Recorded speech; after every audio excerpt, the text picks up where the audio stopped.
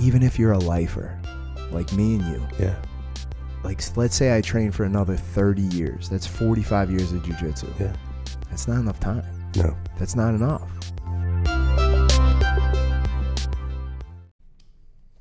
Okay, guys, Splendid Torch Podcast. How are you, Pete? I'm outstanding, sir, and how are you? Oh, man, you look warm. I am warm. You look well insulated. I am very well insulated. My jawline is Non-existent? covered. It's non-existent. Yeah, dude. I forget what I look like. You are when a I- shaggy man right now. If I wore my Navy jacket in here, I would look like the guy that lives in the dumpster behind here. Boy, you look like Tom Cruise in Born on the 4th of July. Yes, exactly. I'm rocking that look. I'm setting a new trend. You look like Lieutenant Dan at the New Year's Eve party at the bar when everybody's partying around him. I'm doing my best. Just to be clear, and a lot of people, man, that's going to be another thing I talk about, but we've got a lot of students, Yes. a lot of new students. Yes. So obviously within the last year, since last March, a lot of people enrolled. So when they see you, they might be like, oh, they employ a homeless man. What they don't really realize is you're usually a very well-kept, well-groomed man. Yes, I do this with purpose. Yeah, so by the end of every year, like around Christmas time, you see Pete's face and The foliage, yeah, it comes in nicely. thick. Because you want to, because dude, we could just shave your head. And it's not the same. It's not for effect. Yeah. We like to have you long and shaggy. Yes. So Rocking we it. do it for St. Baldrick's. Yes. Which you'll start hearing a lot more of that probably starting next week. Yeah. Like we'll start to do the campaign. If you don't know St. Baldrick's, it's most of you guys know about it by now, but it's where they do the head shaving events and they raise money for childhood cancer research. Yes. Which in the last 2 years, and I'm actually, they do a really good job communicating because we're like one of their associated like reps or whatever, because we do pretty well for them. we do all right. We had 10 grand over the last two. Yeah, and the last one was 8. Yes. Yeah. So look at that. So, exactly. It's 11. I think it's over 11 grand total. Yeah, we've done what, 3 times? 2 events. 2 events. Yeah, we Myself. Did well, last year I helped you out a little bit. Yes, you did. Yes, you did. And then my daughters didn't talk to me for a month. But they've been hurting the last couple of years. The last year their fundraising was down like 70%. Yeah. Because of COVID. Because you got to think, man, almost all of their events are done in person, and they weren't. Which whatever, man. History will probably judge them for this, but they weren't sponsoring in-person events. Yeah. Because why? Because we live in this crazy litigious society where it's Exactly. like if somebody goes to a head shaving event and they get COVID, they're going to sue the shit out of St. Baldrick's. Yeah, because they take the money from the people with the good cause. Yeah. Genius. With an overabundance of caution, they didn't sponsor. They were trying to do virtual head shaving events. Thanks, but no thanks. Yeah, because then they questioned. Didn't they question us when we were They looking did, at and they were like, "All right, well, you can't do this." I was like, "Okay, well, I'm gonna do this, and do you want the money or not?" Like we're gonna have a head shaving event, and you let me. And then they're like, "Well, you registered as this, but you didn't." I'm like, "I don't give a shit. We're gonna shave my head and Pete's head, and you're gonna get the money and put it towards childhood cancer research." We're telling you what to do with the money now. Yeah. They were good. It's just that's what happens. They're so afraid. much bureaucratic red tape. It's insane. It just wraps itself around everything like a fucking anaconda. It's just like, and I mean, look, there's good and bad, but there's reasons why you have to do when you want to be a coach. Like in Marlton, if you want to be a coach, you have to go through a coach's clinic. Yeah. Yeah, and it's good for 3 years, but then you got to do it again every 3 years. Does that include a background check? I think they do the background check. I'm sure it does, now. which is great. Which is good because you can't trust people. No, dude. Just let us go. I don't trust anybody for the most Took part. me 5 years to trust you, and then you grew that beard, and now I'm rethinking it. Yeah, so that's why you look like the way you do. Yeah, because I know people look at me. As I told you, the people at my new job, they've never seen me squared away. Yeah, and it's pretty funny because I'm sitting there on a call. I'm like, man, I just can't. I actually just can't wait to get rid of it at this point. Just because they just thought you were one of these like like hipster hippie beard guys. Yeah, because one of the guys on the team, this guy Adam, he's a tester or a testee. He's full on long, like beard oil, flannel shirt. No. He's just doesn't look like he's squared away. He wears like a rock shirt, or a comic. He's a big comic book guy. He does a comic book podcast. Oh, cool. So he does all, and he's what's his comic book of choice? I never got that deep into it, but I used to be real big into the comic books. I love comic books, man. They're so good. I forget. Every Saturday morning we would go to the comic book store. Every Saturday morning. So when I was a kid, this way back in the day of old, we used to walk to. We lived in Pittsburgh. We used to walk to the barber shop like every other Saturday, and it was your typical corner barber shop. The fathers were up on the front. They were talking to Steelers, Pirates, whatever. And they would send me to the table in the back. And the table, and I'm like 4 or 5 years old, and there was comic books everywhere. Oh. And I was like, this is great.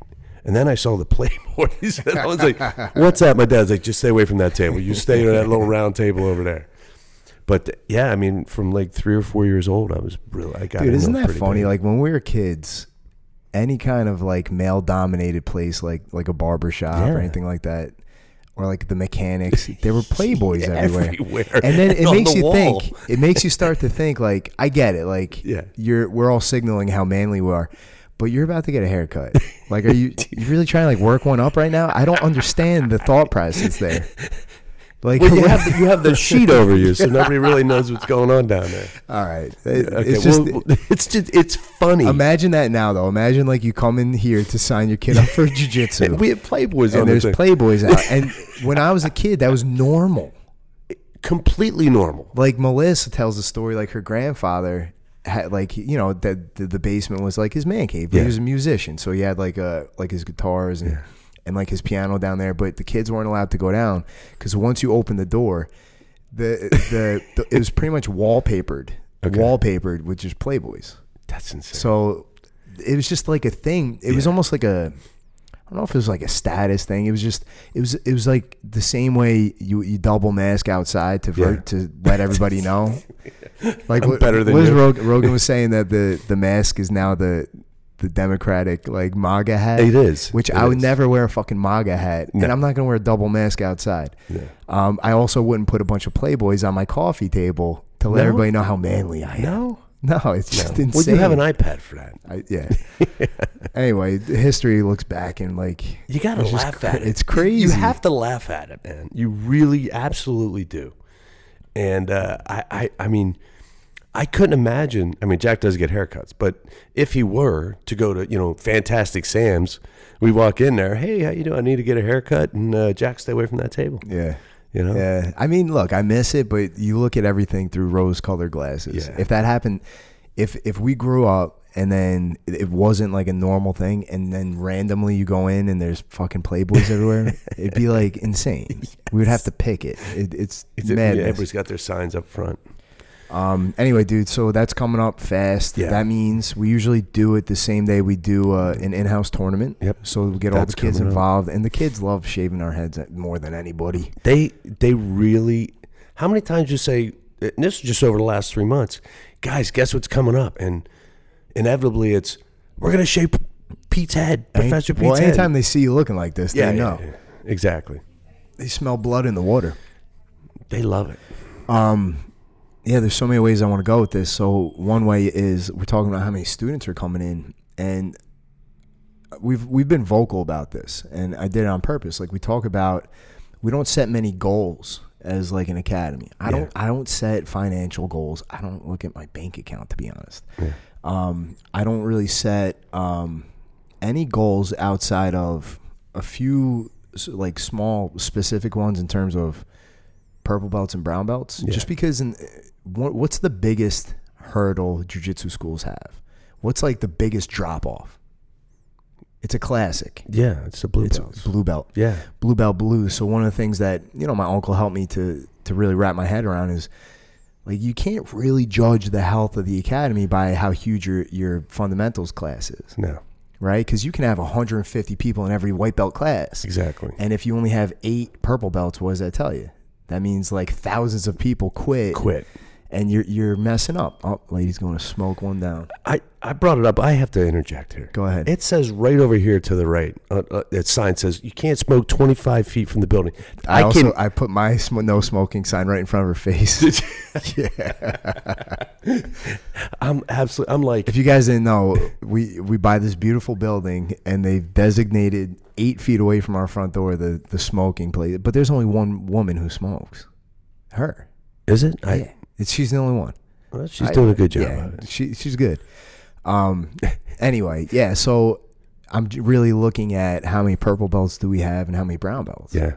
And I'm real excited because next month's promotion, we got a bunch of purple belts going out. Awesome. And then we got a few more brown belts going out. So for the first time, when we line up, dude, it's going to be divided in that advanced class. It's going to be like the huge group of blue belts, as it always is. And purple and brown. But then purple, brown, and black is going to make up the other 50%. That's pretty awesome. That's really cool. But the main goal, like the one thing that we all track together as a group is that 500. Yeah. 500. And once upon a time, it was like a crazy number. It's like when you ask a little kid, like how much money you want? $1 million. Yeah. It's just insane. It's insane. But probably by Saturday, we're going to have 500 students. That's awesome. It's really cool, dude. Why is that so exciting? Because it's 500 units of human influence. That's the important part. Yeah. It's 500 people who are changing their lives with us.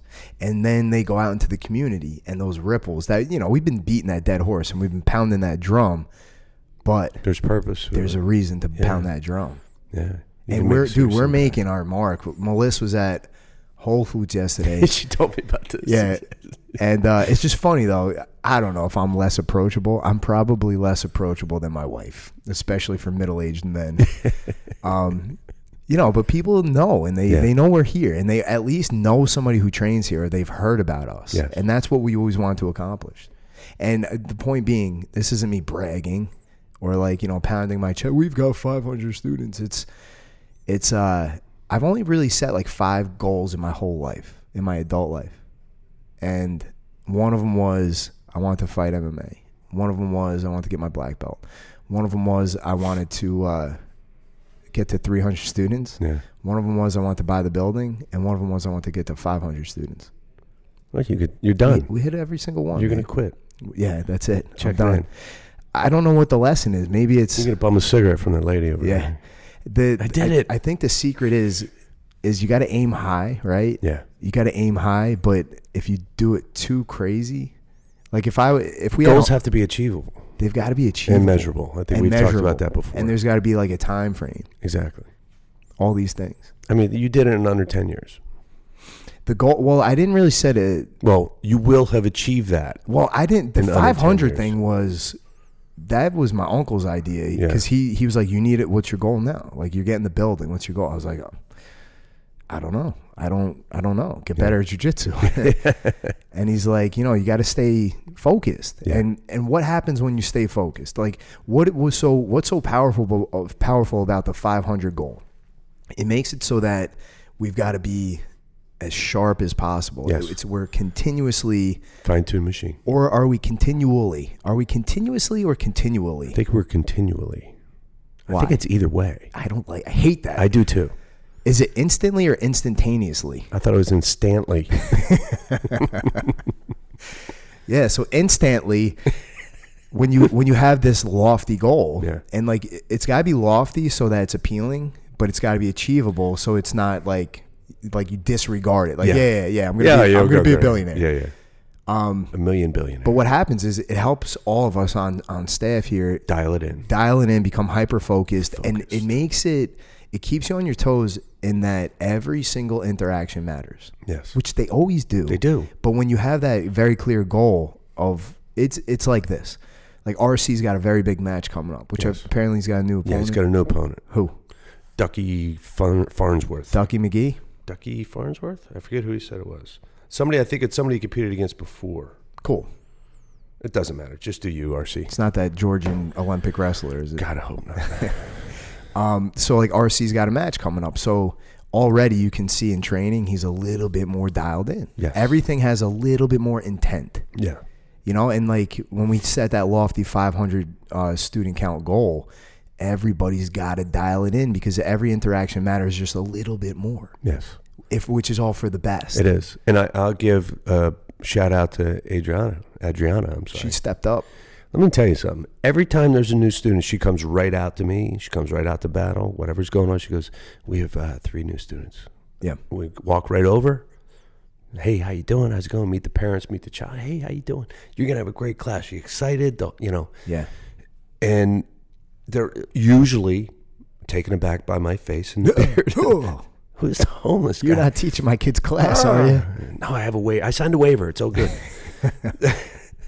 But, you know, you go through that, and one, they kind of loosen up. You know, you see it. Then all of a sudden, they're like, oh, okay, this is kind of cool. The parents feel a little better because we're addressing them. Yeah. We're, you know, we stand out in the black gi.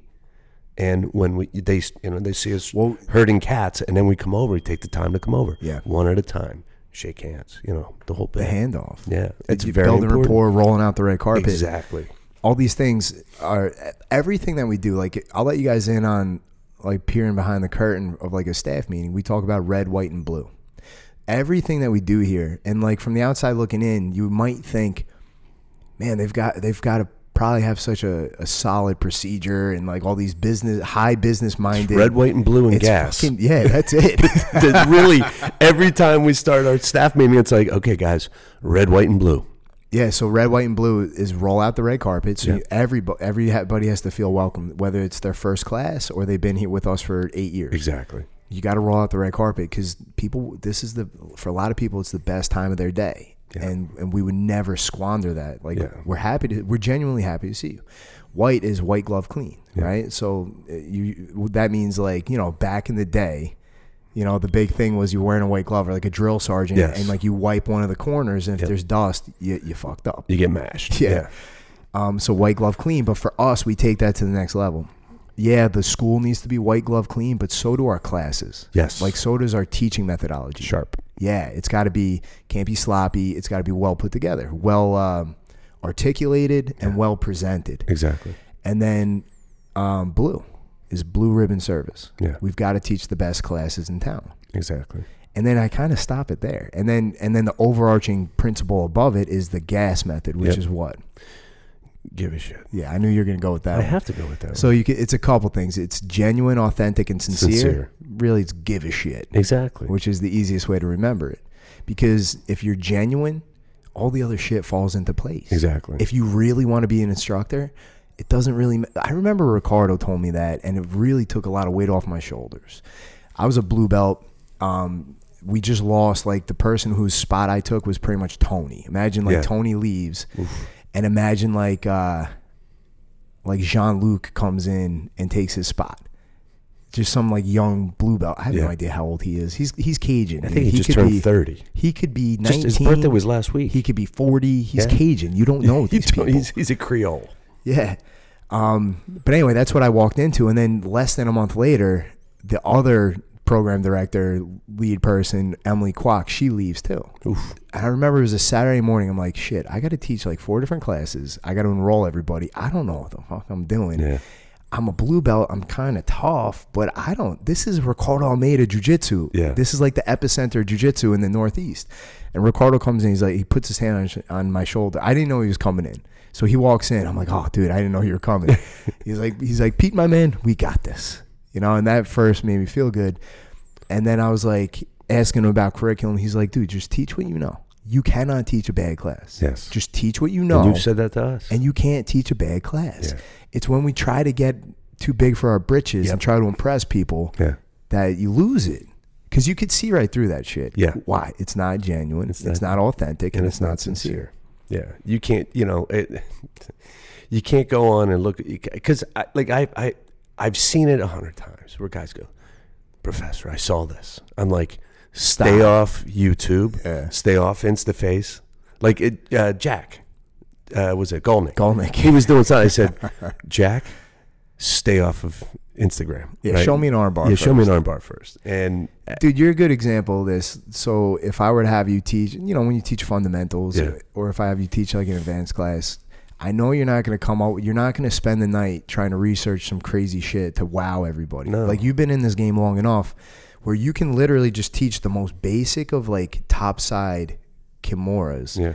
But you're so excited about it, and you know all the intricacies because it's your game. Yeah. Where you're at the point now where, as an instructor, the advancedness is in its simplicity. Yes. But you got to get there the long, hard way, I think. Yeah, absolutely. And the one thing that I find, especially again, because we've been around a while, you know, I've done this for a few days, is the details are what make a simple deets. The deets make a simple, a quote unquote simple technique advanced. Yeah. It's those little things, the oh shit moment to go, oh my God. Really? I agree. So I would break it into two different things. Like, there's two branches of a good instructor, especially in the advanced situation. Overarching concepts, right? Like, you have to control the head. You have to block the hip. Yes. You have to apply pressure in this angle. That's the overarching thing. And then the deets. Yes. Which is like thumb or no thumb. Yep. You know, pull towards your sternum, then put the hand behind the pocket. Like, those are the little details. Yep. You know, he's going to react this way, so you do this. Those are the deets. But you have to have both. Yes. And then the mistake is, which we've all been guilty of this, Tony's super guilty of this, but it comes from a good place, is over-explaining. Yes. Over-explaining. The best way to do it is you show another acronym for you guys. It's called DEPTH. DEPTH. Write that down. It's demonstrate, explain, program, train, habitualize. That's really like our teaching methodology. Yeah. So you should show the technique, which is the broad strokes. Then you explain. That's like some of the details. Yep. And then you program. That's step 1, step 2, step 3, step 4. And then they train it, right? And then they're building that muscle memory. And then they habitualize it by adding it into like their jiu-jitsu game. Their jiu-jitsu game, yeah. And that's an important way to do it. And I think, and I know the way that I try to do it is like the first time through, it's like, here's the technique. This is we'll try to cover as much as possible. Or I'll go in and just say, look, this is the idea. This is what we're doing. Second time through, here's the things you didn't see. Yeah. Then we'll cover it a little more detail. Not too much. Because it's like we could sit here. You could drill an Americana. Exactly. You can't program. It'd be like having somebody remember pi to like the fucking 100th decimal. Digit. Yeah, you can't. You gotta to program 4 steps, 4 ideas. Exactly. Can you think of 4 ideas? Yeah. Once upon a time, you used to be able to remember 7 numbers. Yeah. We used to call those phone numbers. Yes. Like these days, when was the last time you memorized the phone number? I used to know everybody's phone number. Yeah, I still know my phone number growing up. Me too. That's crazy. 362-0845. Yeah, well, it was 778-0060. Let's call it. Let's do it. And the only thing that changed was it originally was 609, then it went to 856. Yeah. Yep. Oh. Dude, everybody knows Jenny's number. Right? I got it for a good time. Anyway, that's all. That's our business model. It's simple. It's red, white, and blue, and it's gas. Yeah, it's very simple. We're painting with finger paints, basically. Yeah. You know, we're not doing Bob Ross. But that only works because I think it only works because we teach so well. Yeah. And we're so like serious about it. Exactly. And serious about like being very powerful communicators. And dude, we're excited as hell to be doing it. It's simply exciting to come in, whether it's the kids' classes, the adult classes, or whatever. I'll say this: to come in and you see the tinies going, yeah, and you hear them, the excitement, they're going, you know. And I know there's, depending on what day it is, it seems, or the moon and where it's in location with the sun and all that, they may be a little haywire. There's no rhyme or reason. But no, there's not. You don't know what you're getting on any given day. You know, it's like when you go to the gumball machine. You're hoping for, I want the I got a white one. Shit. Damn it. Nobody likes the white gumball. That's like, that's almost like you get a pack of like hyenas and they seem like they're fine, you know, and then one of them gets pissed off and before you know it, it's like, you ever see like at the dog park? Show. Yeah. Like it's almost like there's no rhyme or reason. It doesn't make any sense. Like everybody was fine yesterday. We were fine up till 5 minutes ago, and now everybody's eating each other's like tails off. It's with the kids. It's like crazy. There's a wavelength. Yes. And once there's a disturbance in the force, It sends a ripple. It does. And it's just like, well, Wednesday, I always expect Wednesdays to be hell because the kids come in juiced for no-gi. They're like the adults. Yeah, but that's good excitement. Yeah, it is. That kind of excitement you can corral and focus. Channel it. You can channel it. But anyways, coming in and to see the tiny sharks going, it's awesome. It is cool. And it's just, you see these little humans, you know, and they're just they're waving at you, hey, how you doing? Yeah. And you see their excitement. That carries over. That carries over right into the level 3 or level 2 classes. And then when you get to the fundamentals class, when I'm teaching that, man, it's the excitement, man. It's so exciting, you know? Well, I mean, I'll go so far as to say, and you probably already knew this, even if we haven't articulated it, if you weren't excited about that, you wouldn't be in the position you are. Exactly. I've said it 100 times. Dude, this lifestyle, I love it. Like I was telling Scatino yesterday. Yeah. This lifestyle is not for Not everybody. for everybody. All right, you guys got to hear it here first because the timing was beautiful. So Scatino, he got another job. So, you know, in the last podcast we announced like he's coming on full time, Yeah. and then I think he woke up and started counting, and he realized he's got 6 kids. Yeah. So he went back to his old job, but for the competitor. Yeah. So I've been, you know, and he feels bad about it. He's like, dude, I want to do this. And, you know, down the road, I'm like, yeah, of course, we'll get you back in.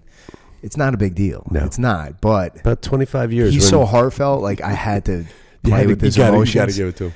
And so I'm like, James, look, man, I understand. This isn't for everybody.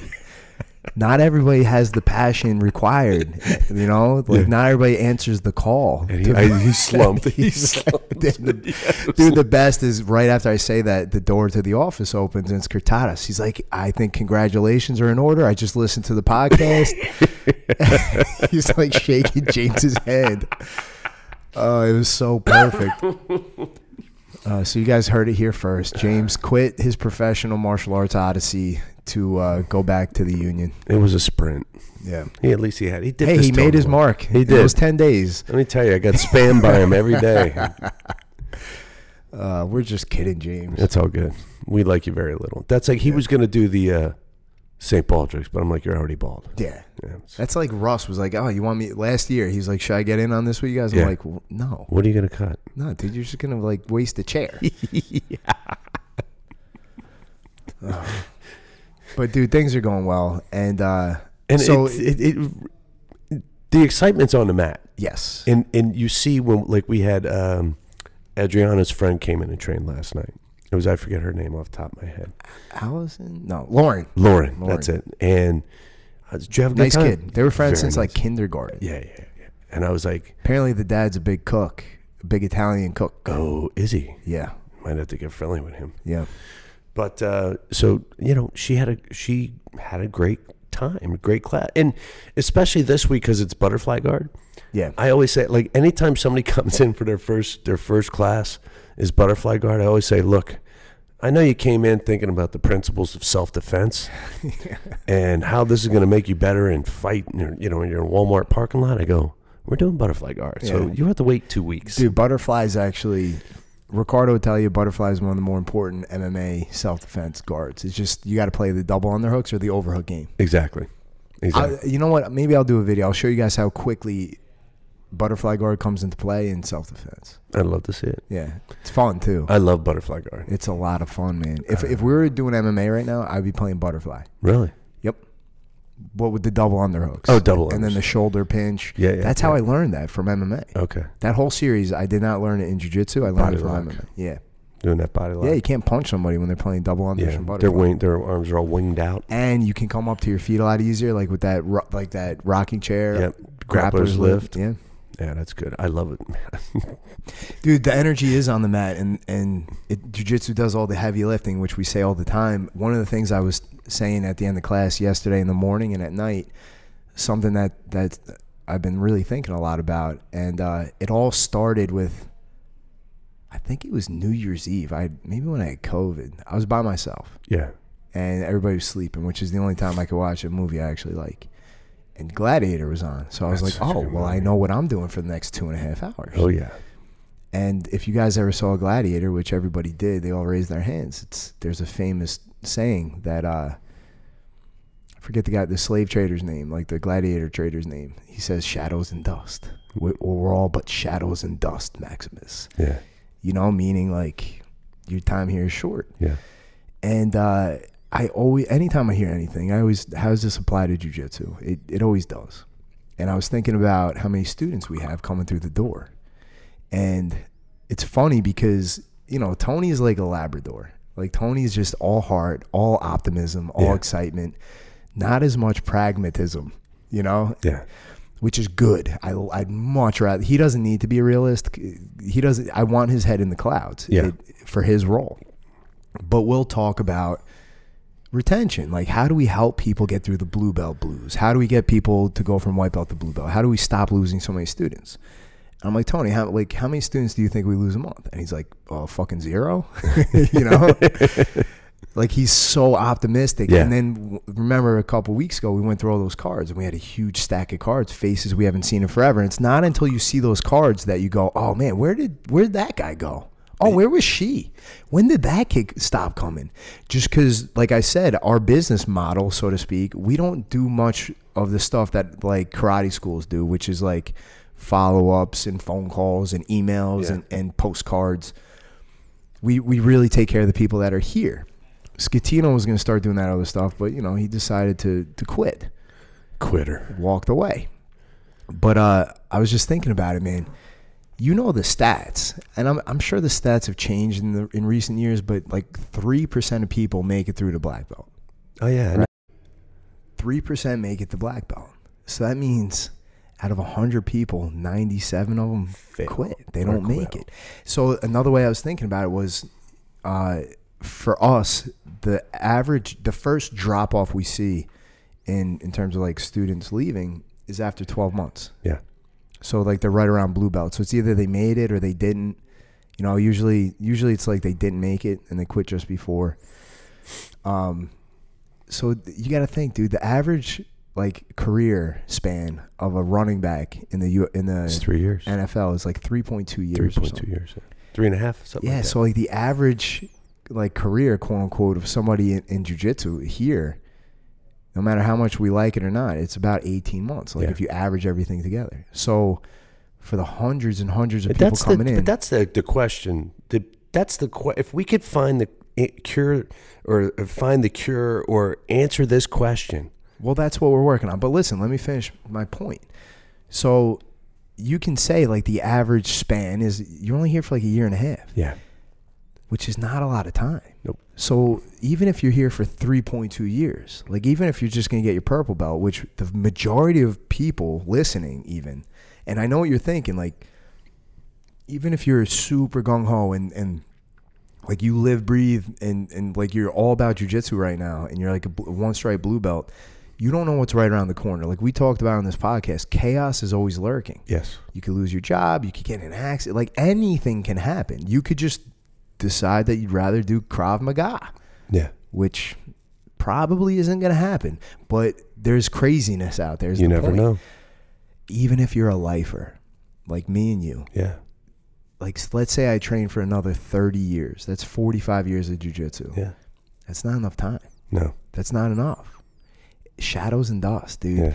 Even if you have the most, honorable and honest intentions to be here forever, your time here is limited. Yeah. Your time in jiu-jitsu and on earth is fucking limited. So what do? Do you become nihilistic and say, what the hell's the point anyway? Yeah. Or do you squeeze that lemon for everything it's worth? So do you know who Keith Owen is? Black belt? No. He's a Pedro Sauer black belt. He is my age. Was my age. He passed away this weekend, I guess, at a seminar, a Pedro Sauer seminar, at a seminar, Pedro Sauer seminar. But he was a 5th or 6th degree black belt or something, and I learned of him through this guy up in Canada. He used to do videos, YouTube videos, and this guy REK, I think it is, and I just from as a white belt I started following him, so I got to see the progress and. The one thing that I saw was the passion. the passion that Keith had, even a guy that had been training forever, he'd been a lifelong jiu-jitsu guy. But to, like you said, his life was cut short at 52. Yeah. He got a lot out of that life. He did. He squeezed it. He squeezed it. You know, he made a huge impact on Ari from the time he was a white belt all the way through his black belt. And Ari, like yourself, he was a jiu-jitsu, Japanese traditional jiu-jitsu black belt as well. Mm-hmm. And he was doing Brazilian jiu-jitsu. But at 52 years, he jammed as much as he could in there. He's still going to seminars. His teacher, Pedro Sauer. You know, I mean, all you could do, and you know, obviously being my age, it hits me.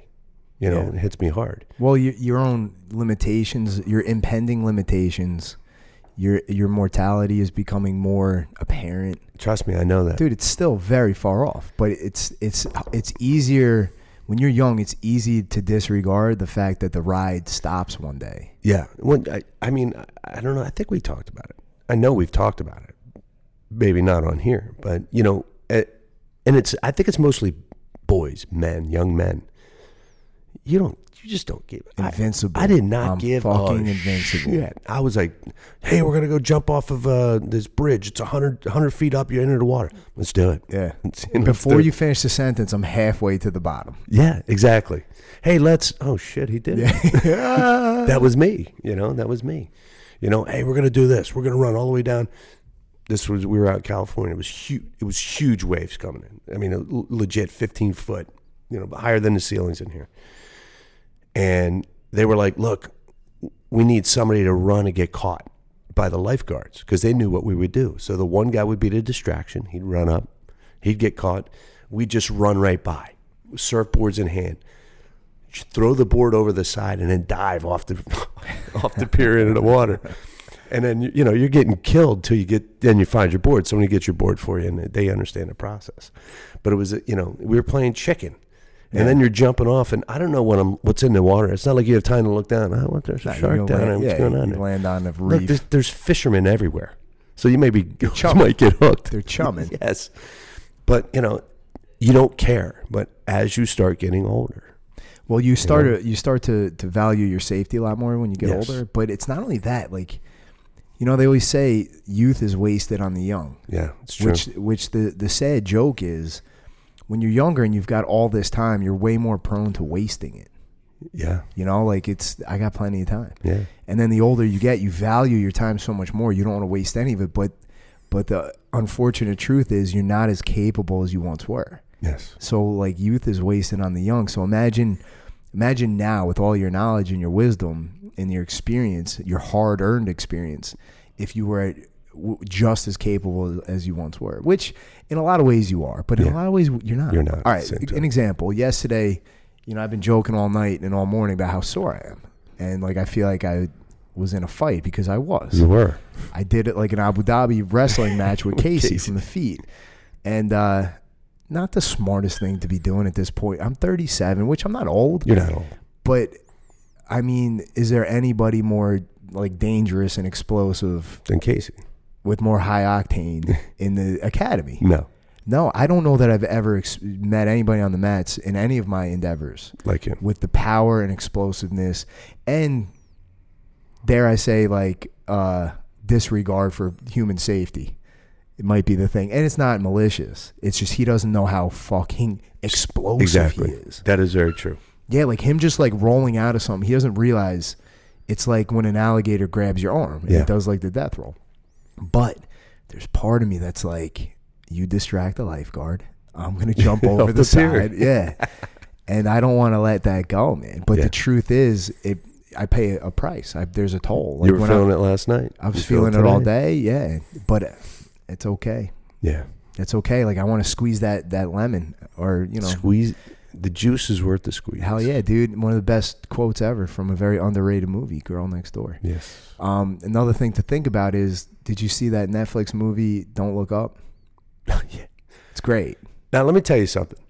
And not to get too much into the movie, it's so ridiculous that it's absolutely what would happen. Totally. The whole time I'm watching this, my phone goes, this is bullshit. I'm like, nope, Pop, that's exactly this is exactly what would happen. It's funny because everybody on any political front is like, they're talking about these people. They're talking about these people. Everybody thinks it's about the other side. It's both sides. It's everybody. They're you know. But it got me thinking a few things. First off, if you guys listen to Rogan, you hear Randall Carlson on there all the time. And he's talking about, the last episode especially, he's talking about just the high likelihood that there's going to be an impact. Yeah. It's going to happen. It's happened a bunch of times. I started listening to it. He was down in Texas looking at it. And he's like, we're doing nothing to stop it. Whatever. We live in such a blink, like a flash in the pan. Yeah.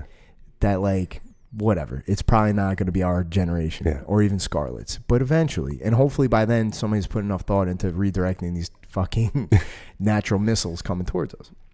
But don't look up. Imagine right now we turn on the news and it's like, guys, sorry to let you know, there's an asteroid the size of Texas. This is a world ender. Yeah. We had a good go. It's over, Johnny. Yeah. Like, the first thought is like, I just fucking wasted.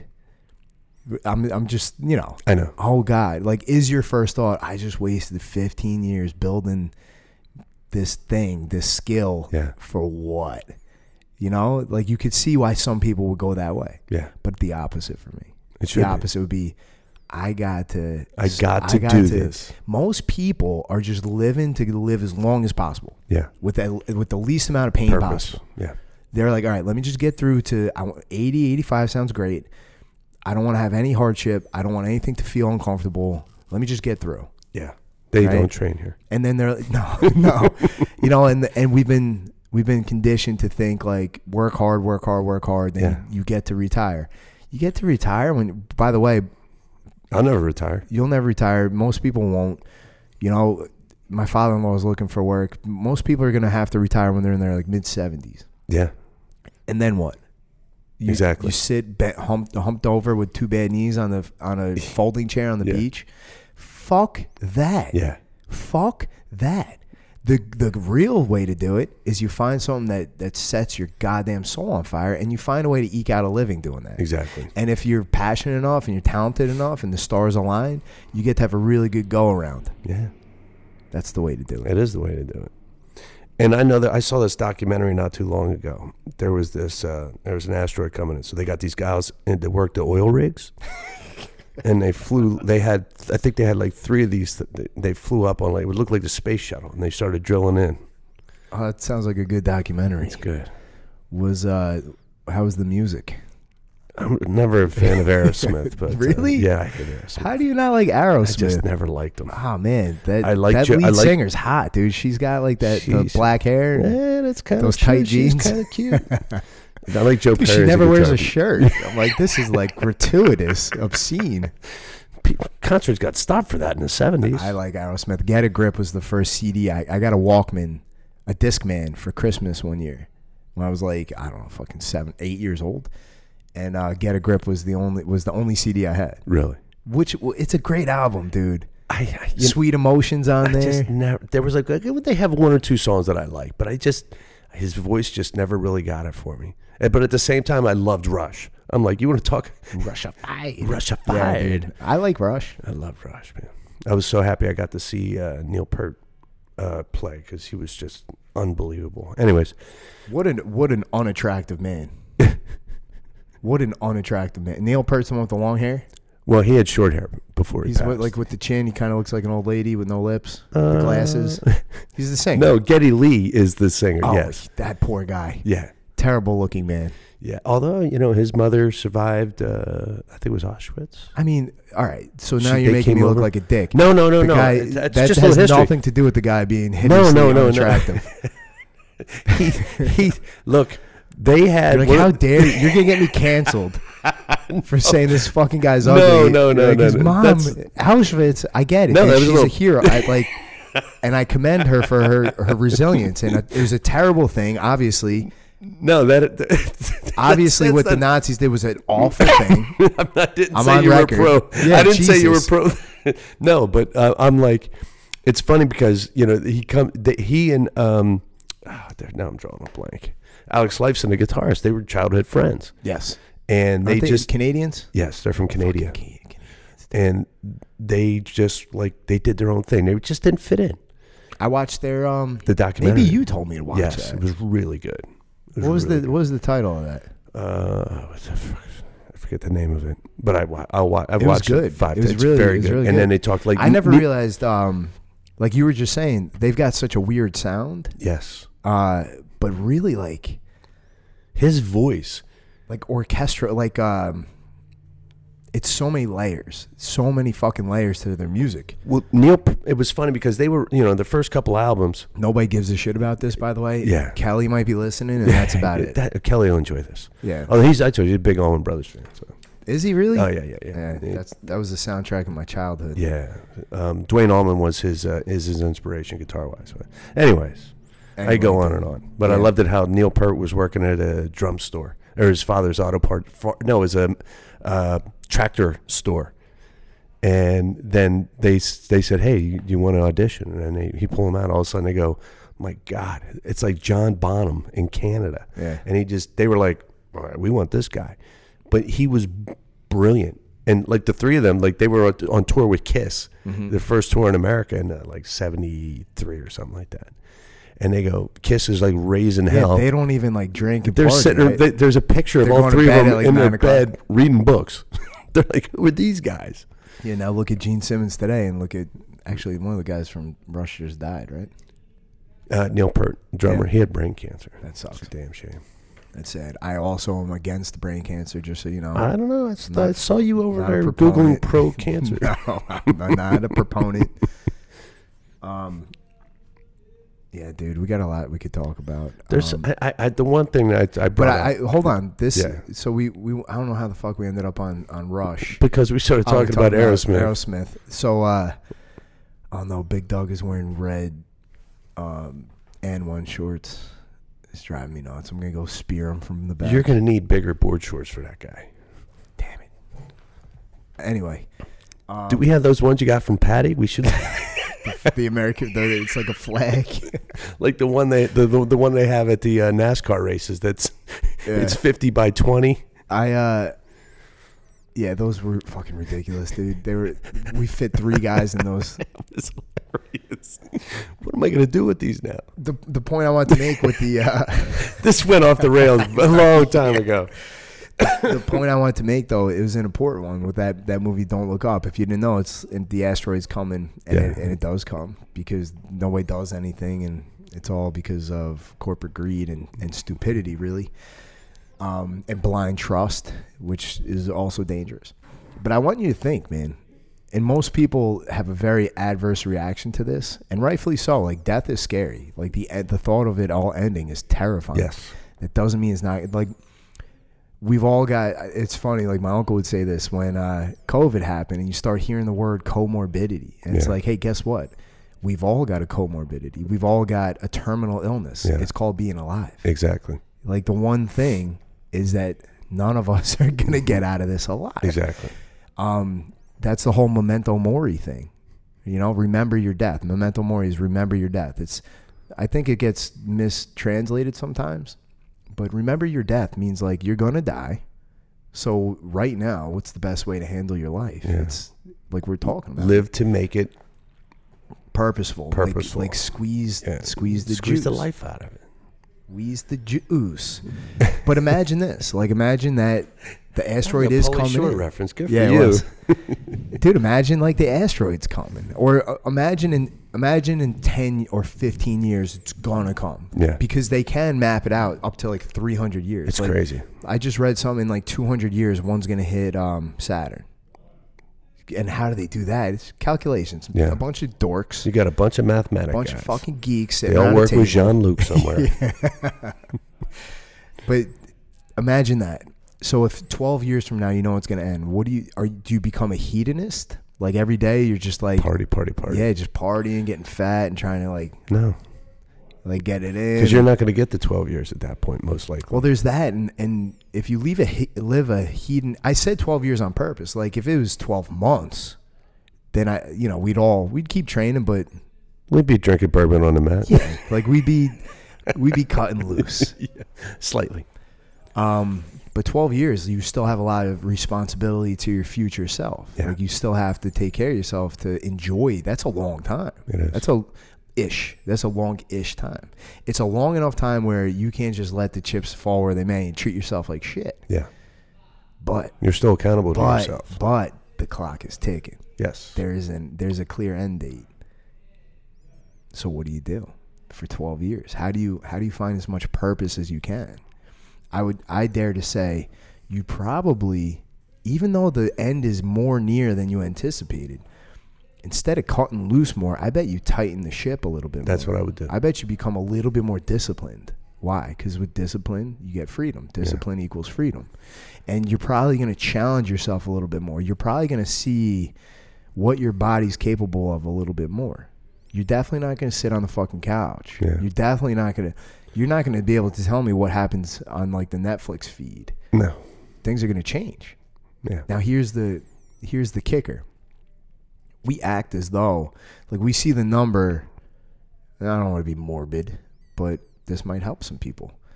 We see the average mortality age is what, like 76, 76. Something like that. So we automatically assume we'll make it to 76. Yeah, you can't assume anything. That's not how that works, No, guy. it does not. That's when they average out millions and millions and millions of My people. birth certificate has no expiration date. Yeah, totally. I'm good to go. So here's the thing. I said that asteroid's coming in 12 years. Your personal asteroid could be here in 12 months. Yeah. In 18 months. That's in a 5 good way years. to put it. You don't know. Your personal asteroid. Yeah. It could be a 72 Buick just chucking down the road and sideswipes you. Dude, I was driving Scarlett to school today. At an intersection, my light turns green. And there were still people turning left in front of me. Mm-hmm. So theirs turned red. But they were in the middle of the intersection. So you let them go. You let them go. And I make the left-hand turn. Right before I do, the road I'm turning onto has 2 lanes. And there's like 5 people stopped in the one lane. And on the far lane, this guy, I don't know if he had a brain fart. He didn't even pump his brake. He blew through that red light at like 50 miles an hour. 20 feet from me and Scarlett. It shook me up so much. I stopped my car in the middle of the intersection. I look up at the light. I'm like, it's green. Okay. Yeah. Right. So I didn't fuck up because it was so blatant that I was like, oh shit, did I just run a red light? Did I do something? Yeah. He fucking blows through this red light. Like, doesn't even tap his brakes. So I gun it. I follow him. I'm going to rip him out of the car. I'm fuming. You should be. This is my baby girl. Yeah. I'm like, all right, I don't have my knife, so I don't have to worry about stabbing anybody, but I'm going to kill him. I'm going to pull him out of his car. I gun it. I'm going like 65. I pull up next to him. I look. He doesn't even look at me. It didn't even register. Yeah. It didn't even fucking register. I follow him. He turns into a neighborhood. I'm like, this guy's going home. Like, he doesn't even realize he almost killed somebody. Yeah. That's fucking terrifying to me. And it's more, if it was just me, whatever. I'd give him the finger and keep going. But Scarlett was in the car, so in my head, I'm like, you tried to kill my daughter. Yeah, so that's now the way I'm I going to look kill at you. it. Yep. Luckily, like, I calmed down, but that could have been our personal asteroid. Oh, yeah. So it was a scary thought that, like, all right, this dumbass is out in the world. How many more dumbasses like this are out there? The majority. Dude, so how do you live your life? You got to be cautious, but you got to understand you're not guaranteed anything. Nope. The only guarantee is no guarantee. I mean, it's quite simply that. I think that's what my father used to tell me. Shadows and dust. Exactly. Shadows and dust. It's perfectly put. Yeah. That's and again, I think it's living your life with purpose. You know, whatever your purpose is. You know, for us, it's being here, man. You know. So Chris and I have been talking a lot about this, and you know, he codifies it into like a seminar, a lecture, if you will. And his thing is he uses the imagery of the compass. And we're in the sauna. We're like 45 minutes in, brains melting out of our ears. But that's when the good shit comes out, because you're like, it's psychedelic. Like, you're pretty much tripping your balls off at that point. And we're going through like the whole imagery of the compass, and you use the compass. It'll tell you where to go. Like, you got to like lean into like your passion. Like, you got to aim at something, like Jordan Peterson will say, and you follow your true north, like wherever like your soul is kind of leading you. So not always going to be completely accurate, but as long as you're moving forward, you can course correct. Whereas if you're staying still, obviously you'll never get anywhere. Yeah. And then he was talking about the other side of the compass is like fear and negative emotion, but that kind of tells you where to go too. Yeah. Right? Like fear is a great indicator. If you're scared of something, it's because you put value on it. Mm-hmm. For example, like when I did that X Factor presentation, the thought of doing that was scary to me, so that's why I did it. Yeah. That was the only thing I gained from that. Yeah. Was doing something that I found to be scary. It wasn't fucking. I don't network. It's a growth moment. Yeah. Totally. But then I was like, wait, dude, I get it, but Chris, like like one of the problems is he's always talking from a place of like me and him, like people who have spent the last like 20 years creating these compasses so we know enough about ourselves and we've tried enough shit. You're the minority. Well, we're definitely outliers. And I'm like, dude, most people don't even have a compass. He's like, oh shit. It's true. So how do you form a compass? How do you form a compass if you don't have one in your hand? Like, where do you start? Yeah. What do you think? Like, how would you even start? Because this is what we have to acknowledge. Most people don't even, like, you tell somebody to... They just go through life. Exactly. Because we put so much trust into institutions and just, like, tradition to bump us along, like bumpers on, like, a bowling alley. Yeah. But those institutions clearly are failing us. A lot of them are so outdated that it's archaic, that modern life is not congruent with these institutions. Yeah. So how do you encourage somebody to find something that they find purposeful? They don't even know where to start. They don't know where to start. That's what I was just going to say, because they don't. They just, well, I'm supposed to do this. You're not. Why are you supposed to do it? Because so-and-so said so? Dude, look, you went to college, you got the job, you got married, you got the kid, you got the house. You're fucking miserable. How do you change that? Yeah, and like, I don't blame. So you did everything that was asked of you. And when you were a little kid, they told you do these things, and that's how you live a good life. And then you get there and you realize, oh shit, I'm full of anxiety, I'm full of depression. Yeah. Like I don't feel good. My brain is cloudy. My relationships have no passion. They're lacking. Yeah. Like, what the fuck is missing? Yeah. And then you say, follow your compass. And you're like, hey, asshole, I don't have one. My advice would be, how do you forge a compass from nothing? Is you just start leaning into things that are difficult. Yeah. Challenges, physically and mentally. Like, start pursuing mastery in anything. I think the physical challenges will help develop your mental strength and will allow you to provide the confidence you need for the next thing. Yeah, for the next thing. And not only that, like, it's a cocktail, man, for sure. When you start moving, you're moving in one direction towards mastery of anything. Yeah. Why do you think hunting is such a huge appealing thing to such a new generation? Like, I just bought a bow. Yeah. And I fucking can't wait. And like, I'm talking to all my hunting buddies, and like John Thomas texted me randomly. He's like, dude, I'm so excited for you. You don't understand. Yeah. You're really going to like it. I think like hunting, jiu-jitsu, any kind of martial art, even like CrossFit. Yeah. And even like marathon running, all these challenging things, they're so appealing and people respond so well to them. Why? What do you think? Well, they're not easy. And it takes a lot of work and it takes a lot of time. You have to invest in yourself to get good at it. You're not just picking it up and go, oh, look at this. It's so hard. It's hard. It requires discipline. It's challenges. It's really a challenge. So I think the biggest challenge for when you start bow hunting is actually getting the deer. Yeah. That's the hard. You're just trying to do one part of it. You're just trying to dial in your aim, learning how to breathe, when to pull, when to release, the angle, the trajectory, how the wind's going. It's going to drop. What's the drop over 40 yards, stuff like that. There's a lot that goes into it. So that takes a lot of work to do that. Well, I'm going to just do it with my bare hands. Oh, you should. I plan on climbing a tree your knife, and then just jumping out of the tree. And right in the throat. Figure that would be the best challenge for me. That would be a good way to do it. I don't want to be too good. Look, man. I want to give the deer a chance. Do you wear a camouflage black belt? So it's funny, man, because the world has become, this is going to sound crazy, right? People are going to respond weird to this. Life is too easy. It's coddled. Life is too easy. Cushy. But listen, it's gotten so easy that it's impossible. It's gotten so easy that it's hard. It's gotten so easy that it's depressing. If there's such a lack of danger that we have anxiety.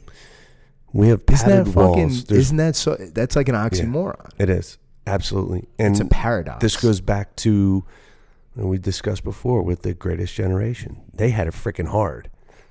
The Great Depression. World War II, Yeah. Korean War.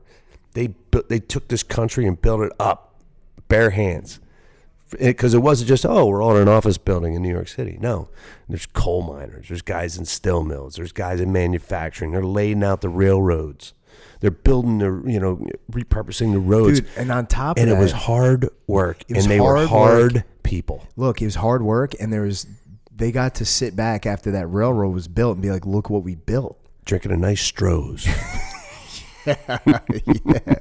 Yeah, like you got to see the physical result of your hard backbreaking labor. Yeah. And now you got to think like, look at your job, man. I mean, I don't know anything about it other than like occasionally you have launches, but like when you build it, it's not like you can hold it in your hand. So that's got to, like, if you didn't get feedback from your coworkers, nothing in the world would have changed for you. Yes. It's hard. Yeah. Luckily, you supplement that with this. Yes. So like everything that you're lacking in your professional life, you get here. Yeah. But most people live in these virtual kind of, it's very rare that somebody has a physical product in their hand. Look what I built. Look what I did. Yeah. And you could be a framer. You can be a bricklayer, whatever it is. You're seeing something be completed. That's why Mike Rowe is onto something brilliant, man. Yes. Mike Rowe Works. Like that. I love that charity. Yeah. He's all about why. He's like, why do we convince a few generations of people that the only path towards like financial stability and like a quality occupation is through college? Yeah. And then he's always highlighting the trades, how much money they make, and what they actually accomplish, and what do they build. I'd say there's got to be a lot of, I wouldn't know, man. I never had a real job. There's got to be a lot of like positive emotion associated with that. Yeah. When it comes, look. But anyway, the point of this whole thing was, how do you even build a compass if you don't have one? I'm biased, but I would say this: get on the mat. Get on the mat. But do you think that'll really help somebody? Maybe. I don't know. I don't know if it will. Hold on. Let me look into the window where everybody's training. Where's those guys? Yeah. Fuck yes, it will help because all those people look fulfilled right now. Exactly. And it gives you so many outlets. The mental, human chess. It's there for a reason. The physical, right? You're getting better physically. The physical we could break down in a lot of ways. One being oxytocin, serotonin, dopamine, adrenaline, all that good stuff, all the feel good chemicals, all the tribal chemicals, that the interpersonal chemicals, the goal oriented chemicals. So like serotonin, really what it does, and like dopamine, it rewards you for pursuing goals because what would that have looked like 10,000 years ago? Nature wants you to feel good when you're trying to like get that animal to feed everybody. Nature wants you to feel good. Yeah. Nature wants you to feel good when you're finding shelter for everybody. Yeah. Like that's what we're getting rewarded for. So when you're pursuing it's goals, not from playing games online? No, it's not. Well, we learned how to hijack it. We learned how to like shortcut to it, and look what it's done to us. We're broke, dude. Our brain is fucking broke. The supercomputer has a virus. Yes. But then the other side of the physicality here is you get this one meat wagon, dude. For now, we're all meat puppets, man. Well, we'll see in like 20 years. Who knows? Metaverse is coming and all this craziness, but you get one meat wagon. Yeah. Don't you think you should make it perform as well as you possibly could? Optimization. Hell yeah. That's what it's about. I agree with you, dude. I don't know. We went down a little bit of a rabbit hole. But you know what, though? Every once in a while we kind of go off the rails, but that's where we get the good stuff. But it is good before stuff. we sign off, I wanted to talk about you wanted to talk about like accountability, lack of accountability, especially with the kids. Like your wife is a teacher. Yes. And she's dealing with, like, just for instance, today, she's 2 kids are just totally like, and we're talking 5th graders, totally about to brawl. She sends them down to the office. Vice principal goes, just put them in different corners. Okay. Guess what happened? One kid got his face smashed into a brick wall. Yeah. Why don't you make these kids accountable for what's going on? Because then the mom and the dad come to the office. How dare you, pick on my kid? Yeah. And your lack of whatever led to this. It's not them. It wasn't their fault. It was the teacher and the school's fault. Yeah. Wait a second. This is a vicious circle that starts. I mean, I'll give you one other example. She had a kid. This was 15 years ago, maybe 18, 20 years ago, man, who knows. She had a kid. The kid was like, I can't bring my trumpet home to practice. Mind you, she's a music teacher. So these kids are voluntary in this class. She goes, okay.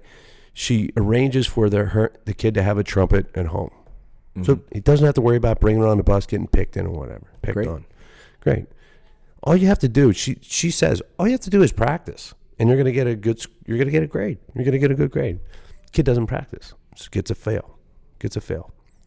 Has a conference with the principal, the parent, and her. And this woman's irate. How dare you fail my kid? She's like, your kid doesn't practice. Vice president or the principal or whatever is like, just stop. Give him a B. Really? Or whatever it was, a C, whatever. Give him a C. She's like, for what? He didn't earn it. Yeah. He didn't earn it. That whole... Yeah. So That's always, like a new thing. It is a new thing. No, it's not new. It's been around. This has been at least 20 plus years that it's like that. Scarlett's... I would have got smashed. Oh, totally. My dad has so many funny stories about, like, he went to a Catholic school in Manhattan when he was little. And, like, you know, he was a jokester. And then he would talk about how the nuns would beat the shit out of him. And then by the time he got home, they had called my grandpa. And then he beat the shit out of him. That was me. But, dude, Scarlett, one of her favorite things these days is playing school. So she comes home from school and she sets at, like, up her teacher's desk, and she's the teacher. And, like, me, Melissa, and Avery have to be the students. So she's grading our paper. She gives me mine, and she gave me an F. So everybody's laughing at me. And I look at her. I go, wait till my mom hears about this. But that's kind of how it is now. Yeah. But look, it's not all bad. Places like this exist. There still are some really great teachers doing their very best. But, you know, I'm not going to name names. We have a couple teachers here, and one of them was telling me that if you were to give somebody an F, a failing grade, you have to, like, be prepared to go in front of a board and, like, explain it out. Why. Yeah. What the fuck? Anyway. How about the kid's a jerk? He doesn't do his work. Yeah. Look, let's look at the flip side of the coin. We'll end on a positive note. Yes, let's please. Think about some of the kids we have here. One of them I want to highlight is Josh Hernandez. Yes. Which is my man, dude, Josh. All right, so Josh, Jack, all, like, the big kids in level 2. John and, like, Wyatt. They come up to me yesterday. They're like, can you name our group? I was like, you want me to name you guys? I'm like, how about the Dum Dums? Like, kidding. So did you hear them all? You're deaf, but the whole class, like, quiet, they'll just go, Dum Dum, Dum Dum. I did hear that. Dum Dum. Because I was down there with them. They did Dum Dum. I'm like, oh, God. But anyway, I was talking to Melissa about Josh. He's doing so well. And, he really is. And his mom is so, like, she got this made. Yeah. They're always, like, getting us, like, cupcakes for events. Yeah. And she's very supportive of the program. Supportive. And Josh is thriving. Yes. Thriving. And it's funny because Melissa was telling me she was talking to Josh's mom last night, and she can't watch him do Randori. Yeah. She's just like, oh, I can't watch. And then last night was, like, one of the first times, but even still, like, her hands are clutched. Yeah. And she's, like, kind of looking at it, squinting out of one eye. Oh. And he's going with, like, one of the dum-dums, one of the big, strong kids, and he's doing great. Yeah. And she's like, I cannot believe how well he's doing. Yeah. And she's like seeing her kid performing high-level jiu-jitsu, defending himself against those kids are crazy. They're all dosed up with testosterone.